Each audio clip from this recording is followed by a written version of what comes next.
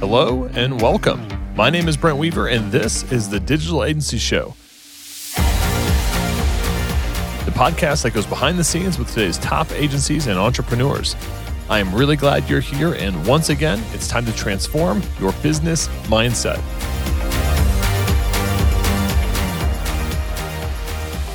Hey, what's up, agency owner? If you're new here, I've got a free gift for you on how to scale your agency to multiple 6 and even 7 figures and beyond by overcoming your dependency on referrals, doubling your profit per project, and removing yourself from the main bottleneck in your business. All you have to do is text the word FREEDOM to 720-792-8036. Again, that's 720-792-8036. Just text the word FREEDOM and I'll send you the free gift on how to achieve freedom in your agency and life. Hey, what's up, podcast listeners, digital agency owners? Welcome to another episode of the Digital Agency Show. I'm your host, Brent Weaver, and today we're hanging out with Dave Fink. Dave thinks the best kept secret in marketing is hiding where you least expect it, your mailbox. Over his 20-year career, he's generated hundreds of millions of dollars in ad revenue, powered viral sensations like Dollar Shave Club, and helped launch celebrity startups for Jessica Simpson, Mary Kate and Ashley Olsen, and Kate Bosworth. Now he's the founder and CEO of Postie. He's out to reinvent direct mail marketing for a digital world. Dave, welcome to the program. Thanks for having me. So, yeah, man, mailbox. I can maybe thank you for every time I go. It's like, you know, maybe like 90% of things that I have to sort through to get to the bills, right? And the stuff that's still going in the mail. But I look at all of it, which I think is probably a huge part of your value prop. What kind of was the catalyst for you in starting Postie? Yeah, well, if I can distract you from a few of your bills, you know, once in a while, I feel like there's value there, right? So I'll take some credit for that. So the path to Postie was really organic, quite frankly. So as you kind of mentioned in the intro, I'm not super young anymore. I've been, in the consumer internet space in particular since 1999. So there's that, going on 25 years, and lived through the early days of the internet where, you would say, things that sound so obvious now, but, hey, marketers, you should allocate some of your traditional media dollars to the internet. You can speak directly to consumers. It's measurable. You can track ROI, and people kind of got it, but it was still this foreign concept in the early days, and then we lived through the evolution of all sorts of digital channels that really provide value, and just internet use continued to increase, and so just the attention span that you had of a consumer through digital channels were powerful, and then there was like the mobile revolution, and everybody being connected digitally at all hours of the day, and then there's this thing called Google and this thing called Facebook, and they, for a long time, were really, shiny objects and pretty darn amazing, marketing technology platforms. And they certainly had the power from just consumer reach. And they made us all look really smart as marketers, right? They invested in targeting and machine learning and big data, and gave us, robust sets of tools to execute and test complex marketing campaigns. And we fell in love. And for a while, I know the people that I worked with in various marketing teams, all kind of for a while felt like Facebook was never going to go away. It was just the infinite scale and infinite efficiency, and that that proved to not be the case for a number of reasons. But the short of it is, when I look back to where we were as marketers about 6 years ago when we launched Postie, we were in this place where most of us were really, overly reliant on Facebook as our primary demand gen channels. And the marketplace was getting more saturated, and ad rates were going up, and users were starting to get a little bit frustrated with ads, and the ceiling of what you could do on Facebook came down and down and down. And so for us, the idea for Postie was, hey, we need another leg of our marketing stool, right? We need another channel that can behave and be managed as dynamically, as quantitatively, as measurably, as performant as social and search. But it's got to let us de-risk where our marketing dollars are going. And so for us, direct mail provided, a hope, right? It's a big scalable channel. It's data infused. There is measurement available. It was just lacking, kind of technology and efficiency and some of the sophistication that had gone into digital and had kind of just passed over the channel. And so for us, it was, hey, this is an amazing channel, really powerful, really performant. Maybe a software layer on top of it could help marketers engage with it and bring it into their overall marketing stack. So that was really the Postie story. It was a reaction to over dependence on Facebook, not so much hey, how do we make direct mail better? And it just ended up migrating into the direct mail channel as our focus. Interesting. So like, I mean, I assume when we talk about trackable for direct mail, we're talking about, specific URLs, promo codes, QR codes, things that do require somebody to like kind of follow the instructions, so to speak, in terms of how direct mail is trackable? Or do you guys have some kind of unique technology that does, that has like a hidden camera that reads whether I'm... That's right. Every piece of mail has a track. Don't think we haven't thought about those ideas, but no. So vanity URLs and promo codes and QR codes we think about as secondary measurement vehicles. Because, like you just said, it requires like consumer compliance, and what we have found is that the vast majority of users engage with direct mail by receiving a piece of mail, maybe putting it on the refrigerator, on their coffee table, or kitchen table for a while, then eventually being motivated to act, and they open their laptop and they do a Google search, they type in the direct URL. And they end up on the brand's website, and they're not using their mobile phone to open a website through their QR code or typing in a vanity URL. So in that case, you would lose a lot of the precision around targeting. But what's interesting and really beautiful about direct mail is that audiences are all tied back to some level of identity, address, first, last name, right? You're building audiences of individuals that live at a specific household. And most advertisers these days have some form of identity mapping in their CRM that certainly if they're a digital brand and the conversion event takes place online or on a mobile device, they're capturing that same level of data. And so if you know who you're reaching with the piece of direct mail and you're able to see exactly which of those individuals end up within a conversion window or an attribution window coming and transacting, generating or spending revenue, providing a revenue generating action, then you can attribute that direct mail piece to some portion of those actions. And so using identity really as the mapping key, you're capturing 100% of the transactions from individuals who you've engaged the channel. And then you can start thinking about your everything from media mix modeling and lift analysis and some of those deeper metrics to really get at the incremental value of the channel. So really, really powerful channel from a measurement perspective, again, because the identity of those individuals you're reaching, and most brands are capturing that identity at conversion. That's cool. Hey, what's up, agency owners? I want to let you know about a hosting platform that is giving digital agencies and creators around the world an edge when it comes to site speed, scalability, and profit.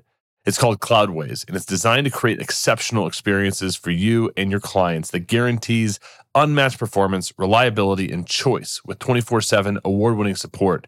Cloudways is excited to offer our listeners a $50 hosting credit in addition to their amazing benefits of their agency partner program. For more details, head over to ugurus.com/Cloudways or use promo code DASCW when signing up. Let's get back to our show. I mean, so I get the vibe, very B2C centric. I could imagine I'm into cycling. I could imagine getting a cycling catalog, a flyer, an offer letter, something of like, hey, come check out our gear. And then obviously they have my address because it showed up at my house. I then go order, some kit, a part, a bike, whatever. and then I'm having to put my address in there, and then that's basically going to come back and say, hey, look, this obviously came from that direct mail piece that we sent out to this customer, within a certain time window. But talk to me about, is there application here for B2B as well? Because I imagine, like, I personally I'm just thinking about my interaction with businesses. I mean, sometimes I put my address in, but oftentimes, I'm opting in for a free resource. Maybe I'm getting on a consult call or a strategy call with my email address. Maybe I'm eventually putting my credit card in. I'm just thinking about a lot of the businesses I do work with. I might put in a payment details, but because I'm not shipping anything, it's a service, right? Maybe I'm not putting in that physical address as often, or, am I thinking about this the right way? Or are we also seeing great applications on B2B? Yes, direct mail's been a really impactful media tool for B2B for many years. I think from a performance and executional perspective, it's a phenomenal channel. What you're getting at is measurement can be clunkier for sure, right? Thinking about the business that has multiple business units, and so even just the name of the business might be unique, or an individual who's filling out a lead form, and not maybe not even giving their business name. They're just they work for business, but they're using their personal information. And so that becomes tricky, right? Less fidelity and kind of that closed loop. So, if you're a B2B marketer, the key becomes, how do you think about your funnel as a tool to incentivize the respondent to give you the information you need in order to attribute it back to a campaign or an audience. So, if you're providing something of value, a white paper, an ebook, maybe it's there's a sample of your product, etc. Something of a little bit more value, where it's not going to feel so out of place to request first, last name, business name, at the very least, maybe business corporate address, and get a high compliance of on the conversion event. It can work very well, and we've seen that tremendously. There also, we think about B2B in kind of two different buckets. There's the big B, which is really like account-based marketing campaigns. You're talking about very small focus groups of audiences.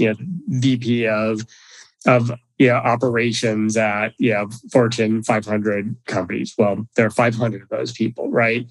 In that world, the name of that individual, and so you're gonna be able to handle attribution even in a less automated fashion if you needed to. Then there's the B to small B, B to SMB, where maybe you're targeting all restaurants, or you're targeting any sole proprietorship. Thinking about someone providing design or copy services. Could there might be millions of businesses. Those ones can become a little bit more tricky, but you can think about what are the audiences that you're starting with. And if you're starting with the individual business owner, you're starting with a name and a physical address. Maybe you're engaging that person at their home because they're a smaller business anyways, and you don't need to hit them at their store or location. And then chances are the data that they're going to share with you is going to be their name and address, and you can have some pretty clean measurement.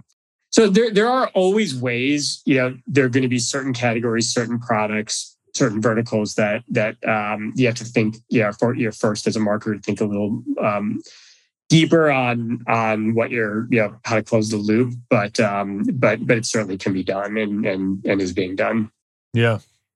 How do you work within a market? I mean, I assume just because the industry has been around a long time, it's kind of like the website market has, it's slowly become a little bit more commoditized over time, or parts of it have become more commoditized. I was just having that discussion with somebody earlier today about, why would anybody pay more than $10,000 for a website? And I was like, well, like if you're a small business, like a micro business or whatever, and you just need like a basic website, yeah, probably $10,000 or less is probably like a good benchmark. But if you're like a big business where it has a lot of custom applications and deep integrations, like, the sky's the limit on what that could cost. But when I think of direct mail, I mean, I know when I've done very limited campaigns, I mean, it's very it's there's very competitive pricing out there. I mean, it's a very kind of commoditized industry in terms of, if I have a list and I call 15 companies, to price me out, sending a mail merge to, my list of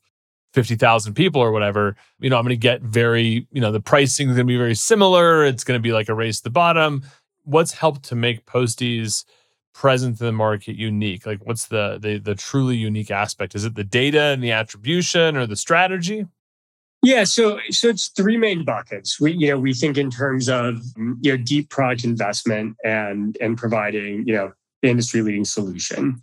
And in order to do that, we need to build technology, product, innovation in three buckets. One of them is targeting, right? So when we're thinking about driving performance on behalf of the greater advertiser set, data, targeting, segmentation, absolutely critical. And so, Postie's made absolutely industry-leading investment in structural data engineering, deep data partnerships with the most credible, players in predictive data, machine learning, algorithmic-based prediction. Those are really complicated things that really have only been around for the better part of a decade, and very few, if any, are applying at this level to the direct mail world.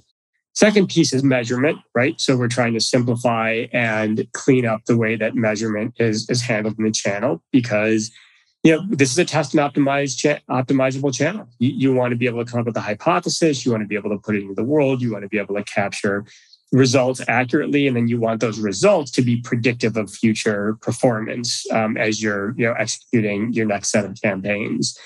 And then the third part becomes execution, right? This is a media channel where every single time you deploy a campaign, there's complex manufacturing operations and logistics in order to print, in some cases, millions of pieces of mail that are distributed across the entire country and entering the U.S. Postal Service. So those three things all require technology, expertise, innovation, accuracy, and world-class execution.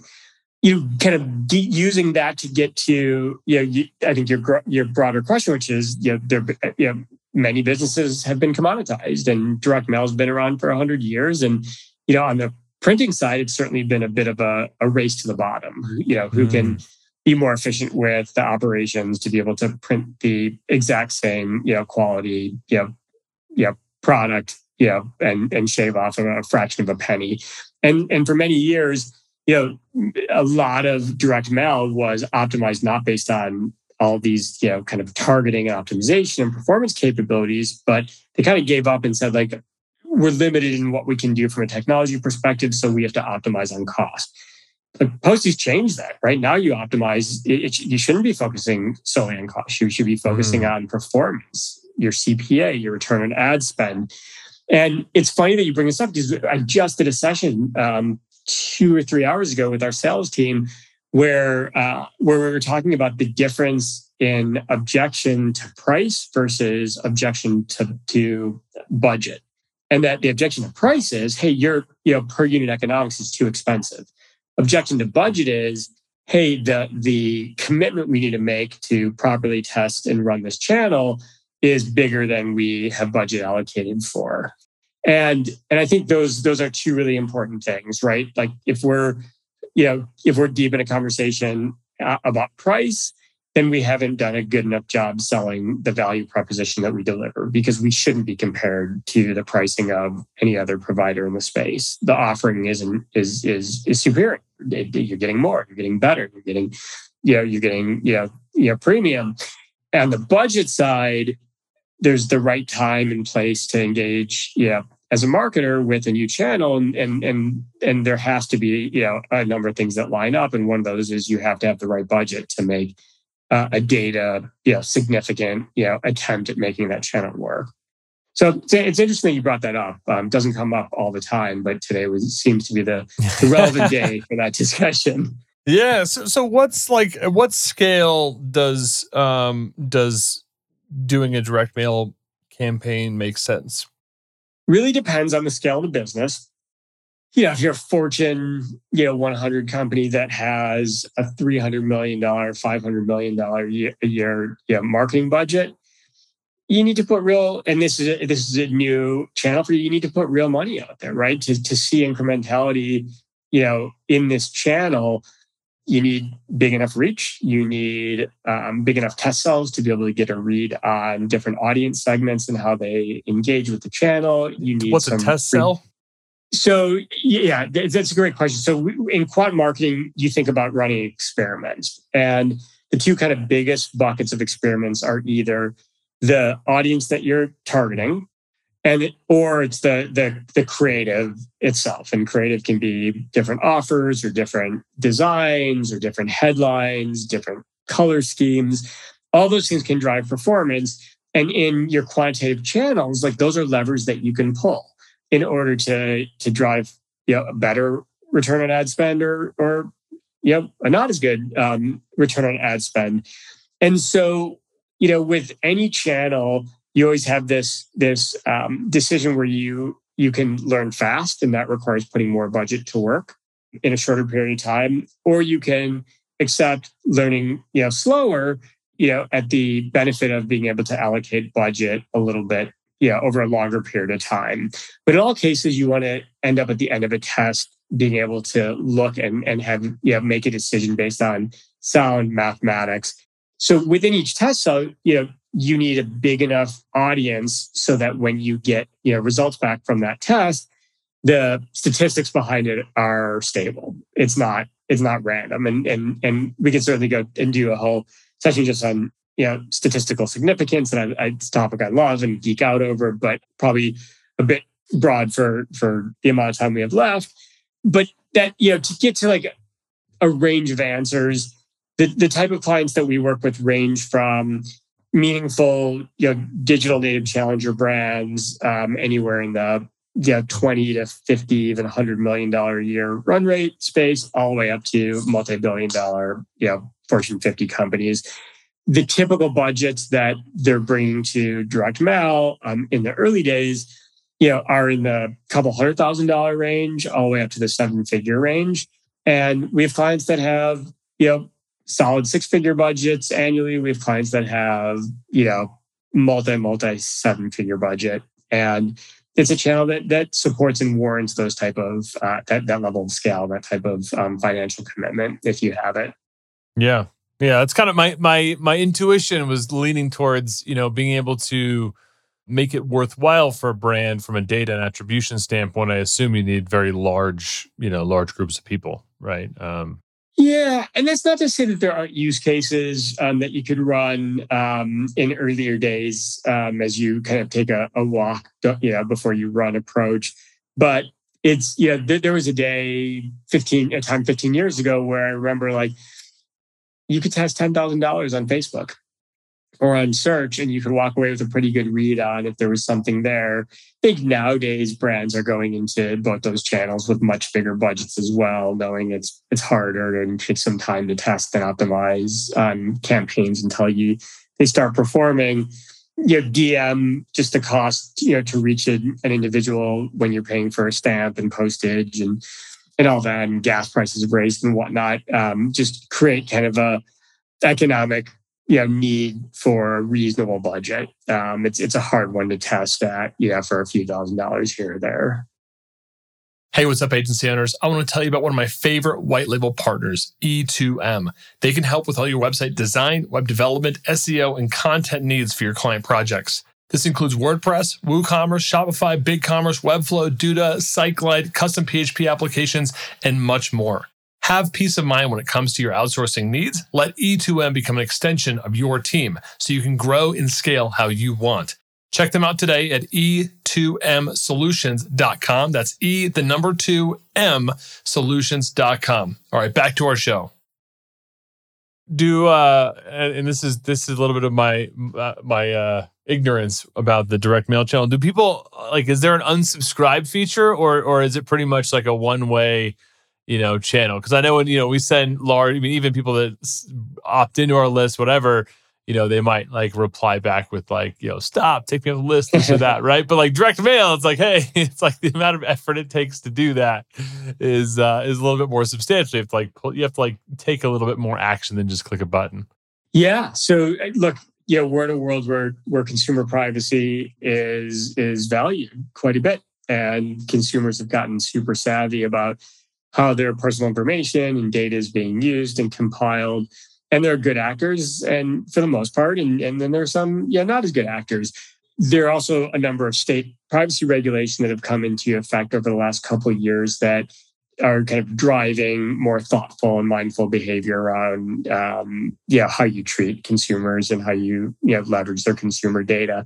So the regulations can be different depending on the specific media channel, but regardless of regulation, we support both kind of three levels of opt-out that we think are really important. Consumers, at this point, should have the right to be able to, opt out of communication. And so Postie makes it very, very simple to opt out globally from, any campaigns that we execute on behalf of any advertisers. Each advertiser is required to keep their own suppression files, and that data flows right into their Postie accounts. So brand specific campaigns get suppressed with brand specific suppression files. And then each of the data providers that we work with manages their own suppression and opt out. And so because we're integrated in real time with the data providers, as consumers opt out with one or another data provider, those audiences are getting adjusted as well, and suppression is getting added to that. So yes, 100%, there is mechanisms for consumers to take control over communications they receive through direct mail. And we, from day one, have been in support of it and try and simplify that experience as well. So it's not a bunch of hoops that someone needs to jump through. Cool. Well, I'm sure there's a lot of, it sounds like there's a huge blue ocean in this market. And it's good there's companies like Postie out there trying to make a difference in the space. Do you have some time, Dave, to stick around for our lightning round? Sure. What is the best advice you've ever received?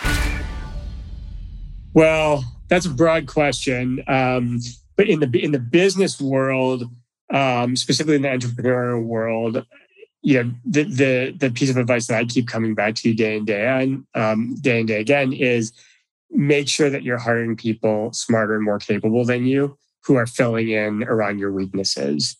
And that's something that I didn't get early in my career. I think I was probably insecure and felt I needed to be, I'm the manager. I need to be the one leading. And now my goal is to make sure that I'm the least smart individual in any room. If I do that, I've done a good job hiring. Which of your personal habits has contributed most to your success? I think a bit of naivete. I have this belief that some of the best companies are built by people who did not come from domain expertise. When you come from domain expertise and you've been working in the industry, you kind of know all the reasons why something might not work versus having that childlike, wonder of like, what if? And so I've always tried to carry a little bit of naivety and kind of youthfulness in the way I approach problem solving. And I think that, has suited me well in entrepreneurship. Can you share an internet tool, resource, or app that you use that our listeners would find valuable? I think this is probably so generic, but I'm all for efficiency and communication, especially in a remote, post-COVID world. Slack is, I think, an incredibly powerful tool that can also be integrated with lots of fun add-ons to add personality in your communication with your internal team. I think that's one that I certainly couldn't live without right now. And what book would you recommend and why? If you saw my bookshelf right now, we could be here for hours. But the one that I'll recommend that I just absolutely love is, I believe it's called Thinking Slow and Fast. It may be Thinking Fast and Slow. I get it mixed up sometimes. By Daniel Kahneman, who's a Nobel Prize winning behavioral economist. And I just love both social psychology and behavioral economy. It's a constant, reminder that the human brain is a complex machine, and it's not everything that we respond to is driven by free choice. Sometimes it's done by external stimuli and how our brain and emotions respond. I just find it fascinating. I think there's a lot of both life and interpersonal lessons in the study, and it certainly applies to business quite a bit as well. I think it's a fun read. Very nice. Well, we will link out to Daniel Kahneman's Thinking Fast and Slow on our show notes page at ugurus.com/podcast. We'll also throw a link out there to Slack. I'm sure we're already all on it, but what's one more link for that mothership? So yeah, check that out, ugurus.com/podcast. David, how can our folks find out more about you? Is there anything that you have that they can check out? Yeah, absolutely. So with any information on Postie or just kind of deeper direct mail insights, we work hard at publishing great content on our website, which is postie.com, postie.com. And then my platform of choice is LinkedIn. You can just do a search for Dave Fink at Postie. You'll find me, and LinkedIn Messenger is actually a really easy tool to communicate, and best way to reach me. Awesome. We will link out to postie.com as well as your blog. That's again, postie.com. And we'll link out to your LinkedIn profile. If you're looking to get more info about Postie, check out their website or check out Dave on LinkedIn. We'll put all those resources in one nice, neat package at ugurus.com/podcast. So if you're listening to this week of, just click on Dave's photo and we'll have all that stuff in one place. Dave, thanks so much for stopping by the program. Thanks for having me. It's a great conversation. And that's it for this week's episode of the Digital Agency Show. Stay tuned each and every week for more great content coming to you to help you grow your digital agency so you can achieve freedom in business and life. Until next time, I'm Brent Weaver. I hope you enjoyed today's episode, and remember, if you want this free gift all about how to scale to 6 and 7 figures and beyond in your agency, just text the word freedom to 720-792-8036. That's the word freedom to 720-792-8036. Until next time, I'm Brent Weaver.